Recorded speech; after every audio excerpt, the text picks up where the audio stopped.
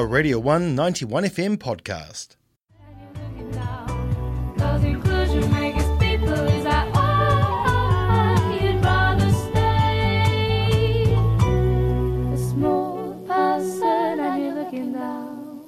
Kia ora everybody, welcome back to the Cosmic Tuesday Drive. So that song you just heard was Small Person by the duo Good Habits, who are in the studio with us right now. Say hi, guys. Hello. So we are joined by Bonnie Schwartz and Pete Shaw, and they are from Manchester, UK. They're here doing their first New Zealand tour, which is super duper cool. They'll be at Dog with Two Tails next week. And their music is, they sit between folk and pop. And Bonnie is the band's cellist and singer, and Pete is the band's accordionist. So, guys, how did Good Habits come to life? How did you birth this dynamic duo? It's an interesting one. I'd say it feels very new and very old at the same time. Yeah. So we met at uni, and then I did music and drama. Pete did music. I'm just talking for you, Pete. Sorry about this. And it was one of those things that just happened in and amongst the gaps of everything else going on at uni. Yeah, nice. There was a lot of classical music. There was a lot of drama theatre stuff. Pete does a lot of everything. But just the singing and the songwriting and the making gigs happen was something that we did together. And there was originally 3 of us, and then there were 4 of us. And this was before Pete had the accordion in Good Habits. Yeah. So it was this consistently morphing outlet for, I'd say, mainly me to boss people around and say, let's do a gig, let's organise some songs. And then when we graduated and finished university, I went off on this other tour playing the cello. And whilst I was touring in Europe, I thought, I want to do this with my one. I want my friends here with me. It needs to happen. Yeah, Love it. exactly. And so that was the mission. And so I came back to England and said to Pete, let's go. Yeah. Let's do it. I love it. So how long have you been touring around in England? So we did some gigs in England. We supported a tour of a band that I met in Germany, which was really cool. Sounds cool. So that was like this we call it the going for broke phase. Yeah. That was the phase where we were like, so the other 2 are busy doing all kinds of different things. Lydia, who plays the viola in Small Person, she's working on all kinds of TV projects and is amazing. And Benji, who played the bass, he's doing a master's in composition. Oh, whoa. Yeah, he's a clever clog brain. Yeah, busy bees. And so the 2 of us Had no plans. Had a lot of free time all of a sudden. I know. And so Didn't Good want Habits jobs. is this thing that was our project of writing and making music. We said, right, let's take this full time and let's focus all our energies and efforts into a tour of New Zealand, which sounds pretty random. But Yeah, well, how New Zealand? It's a complete other side of the world. I know. I mean, I love it. I'm not hating it, but interesting. Tell us a bit more. Well, we both do have a bit of family over here. Oh, cool. And so it's one of those things where, like, well, we need to go there. And so what's the best way to make it happen? Organise a Tour. big fat tour. Yeah. And I Love tell it. you what, we just booked the flights and said, well, now we got to do it. Yeah, The can't flights turn are back and we now. got to book as many gigs as we possibly can. Yep. So How many did you get throughout New Zealand? 30 and growing. Yeah. Wow. So it's a hectic one. Yeah. It's a hectic. We upped the stakes. We upped the ante. We took it all. Yeah. Is it north and south? Yeah. Everywhere. All across the place. Cool. Yeah. Go So we- across 4 times, I think. Whoa. So That's exciting. that'll be fun. And you said to me a bit earlier that you had been here a month already. How are you finding the shows that you've done? Super fun? It's Yeah, it's so fun. lovely. Yeah. It's there's like a huge community feel to a lot of the places we're playing. So loads of them are sort of smaller venues in just like all across New Zealand, and so often they're in like small villages or small towns, and just we've been amazed at just people from the community just turn up and see what's happening on on a Friday night. Just there's a group of people who like to come and see what's at the local hall, and so being greeted by lovely people. Yeah. And everyone's so accommodating and Yeah. It's been a really nice mix, I'd say. Like what Pete was saying, we've got this big range of all different kinds of gigs and deals and that, and so that ranges from something in a community hall, which is just the loveliest, most fun thing, to then in kind of more of a music venue more bar kind of place. So kind of the age range of the people we've had in the audience is completely differing, from like young people to people our age to like, we found that like older people like it as well. And we're like, okay, cool. I love that. Nothing better. It's been a surprise. Yeah, I love that. Nothing more than you can expect at a tour of a new place as well, especially. And I mean, you get to see so much of the beautiful country at the same time. It's absolutely. gorgeous. I mean, not right now, but it feels a lot like home with this rain going on. If there was just a little bit of wind, it'd be exact. It'd be ideal, wouldn't it? 10 degrees colder. So Bonnie, how long have you been playing the cello for? How long have you been a cellist? A long time. Long time. Yeah. Since I was probably... Well, I was kind of given a cello. A cello was forced upon me, and I'd faff around and be bribed into practicing it. But I was never the most dedicated, inspired child, I'd say. A lot of people expect those really romantic stories of like, I just picked up the cello and I had to play it. It felt like a limb. It was an extension of me. Exactly, and it wasn't that. It was something I'd always played the cello because I'd come from a musical family. That was the instrument I hadn't did, and I liked doing music. I'd sometimes remember to go to my cello lessons. No, but it was always a part of something I did. So it just kind of always happened. And same with Pete and piano, I guess. And then kind of as I got older, the more I realised that's kind of the main thing. That's my thing I like to do most. Yeah. But you kind of grow with it. Yeah, as well. yeah. It just happens. And when you start something as a kid, it's, well, in my position, it seems like it's easy because it's something that you've always done. And I never ever... Muscle memory in a way as well. Like yeah, well, it's easy to keep doing it because you can kind of... And then you can see your progress long term. It's not like being an adult and then starting an instrument and having to sit with feeling like you're not good at it. It's just something that you do. But the interesting thing was, with the cello, I never thought that I would end up doing that. Doing that because I always thought I was just a bit AWOL and not as prim and proper as all the other classical cellists. Right. And I never focused any kind of songwriting energy into that. That was always like singing and playing the piano. Yeah, because I mean you have a beautiful voice as well. Oh, absolutely gorgeous, as everyone could have heard from the from Small Person we played just before.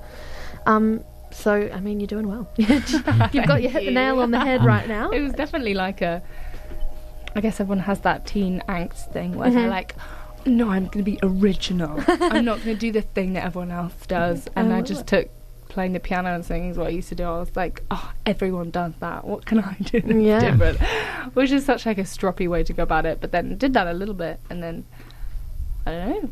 Oh, well, speaking of things that people don't do often, Pete, you are a international klezmer accordionist. Yeah. How? What? Why? When? I don't know, it's kind of just ended up that way. I didn't really plan to be. And then, it's just happened. I'm really sort of, I was trained as like a classical pianist at uni.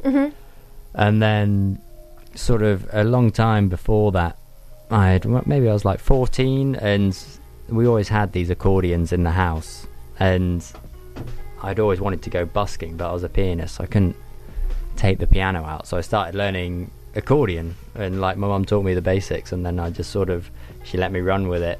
And so I went out at Christmas and I was tiny, I looked so scraggly and so ill and thin, and so I was playing really bad Christmas carols on this small accordion, and so look, I just raked it in at Christmas and sort of getting paid way too much, and that would sort of cover all of my Christmas presents in 1 hour. And so I was like, oh, this is great, I might as well continue with this.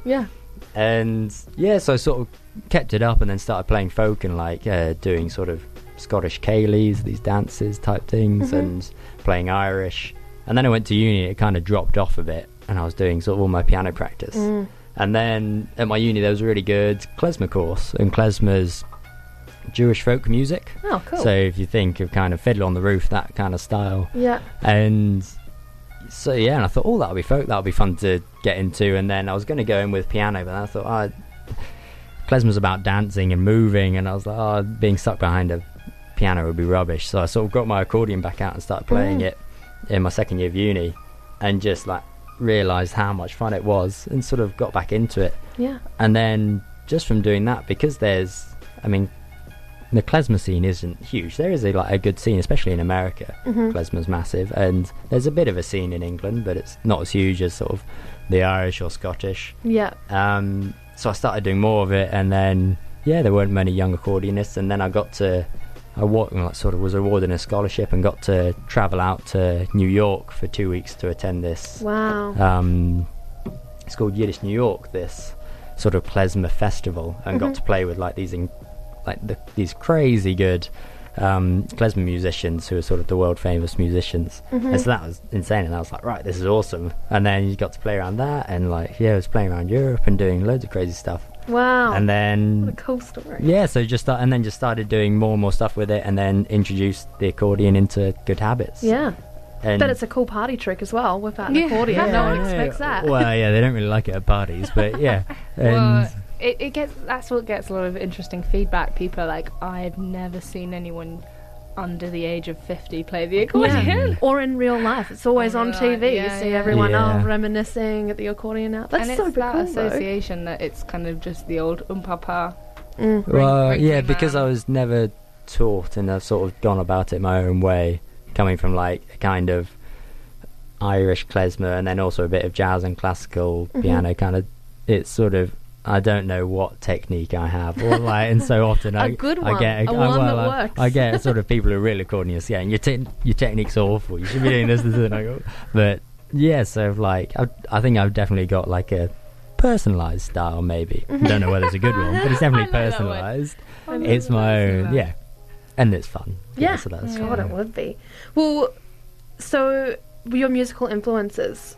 You do folk and pop music, or a mixture with those kind of things. But what have been your biggest musical influences trying to create your sound and your band? I'd say what we've kind of come to learn through doing this kind of quite full-on last few months of songwriting together is that we have really different influences to each other. Yeah. And then that comes really obvious, and then Pete's much more folk orientated, I think.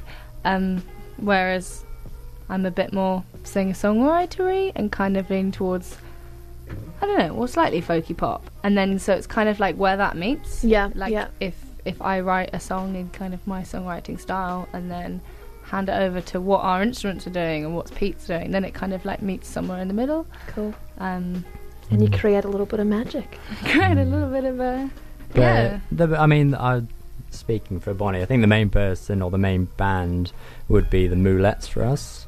They're in terms of the style and the things that we copy. So the Moulettes. The cellist and singer is Hannah Miller, and she does both of that at the same time, which is what Bonnie does. And she's awesome.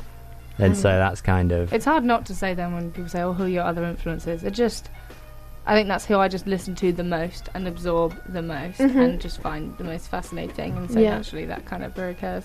And also, like someone was saying the other day, a bit Regina Skepta-y. Yeah, cool. Yeah, I really like her stuff. I like that. Yeah, you do have a very similar tone in your voice to her. I see it now. I hear it. I love it. Thank you. Well, I take it as a compliment. But yeah. Wow, that's super exciting, guys. Thank you for coming. Is there any final words you want to let everyone know when your show is at Dog with Two Tails next week? I was just gonna plug that. Well, we've still got a good 15 to 20 performances in the tour. We're kind of heading back up. We'll be heading all the way back up to Auckland. We've got most of our South Island leg to go, and so we still got all over the place to go, and so we're super excited to come to Dunedin. We're playing at the 15th of Feb. Cool. Dog with Two Tails, and our support is Kylie Price. Kylie Price, awesome. And she's really, really awesome. Yeah, she's lovely. I'm sure people listening will know her already. Yes, and we can't wait to meet her and share the bill with her. So it'd just be really awesome to see people down there. We've been, absolutely loving touring, and well, that's so exciting, guys. Well, I will definitely be there because I have been listening to a lot of your music today, especially, and I'm a big fan. So, with that in mind, I feel like it's a good time for us to play Hitch by Good Habits. Is this one of your latest songs? Yeah. It is, yeah. So Bonnie got annoyed at me. Well, she put her foot down because she's always the one writing the songs for us, and so she's like, right, you're gonna have to write some songs. And I can only write songs if I write the tune first. So I wrote a folk tune and then had no idea what I hate writing lyrics, but I thought it'd be nice to write a song about hitchhiking because I love hitchhiking, and actually first did it in New Zealand 5 years ago. I got hitchhiked around South Island. In circles. Yeah, and then had an awesome time and met some crazy lovely people. One guy gave me a huge salmon at the end of the drive. So that's what this song is about. It's about salmon. It's about a huge salmon. It's kind of a metaphor for a salmon, but Wow. but yeah, No, just but lovely it's people. like, And then I've done it all over, sort of around Europe and in England, and I love it. And I think hitchhiking needs to come back because it's great. But yeah, so I wrote a song about hitchhiking. Here it is. Beautiful. Well, everybody, you're listening to the Cosmic Tuesday Drive. Thank you so much, Bonnie and Pete from Good Habits, for coming in. Thank you for having us. No worries. This is Hitch, and I hope you are enjoying. Send in on the text line your thoughts and feelings of the song. I'm sure Bonnie and Pete would love to hear what you think on 021 2 Radio 1 or 021 272 3461. This is the Cosmic Tuesday Drive, and here is Hitch.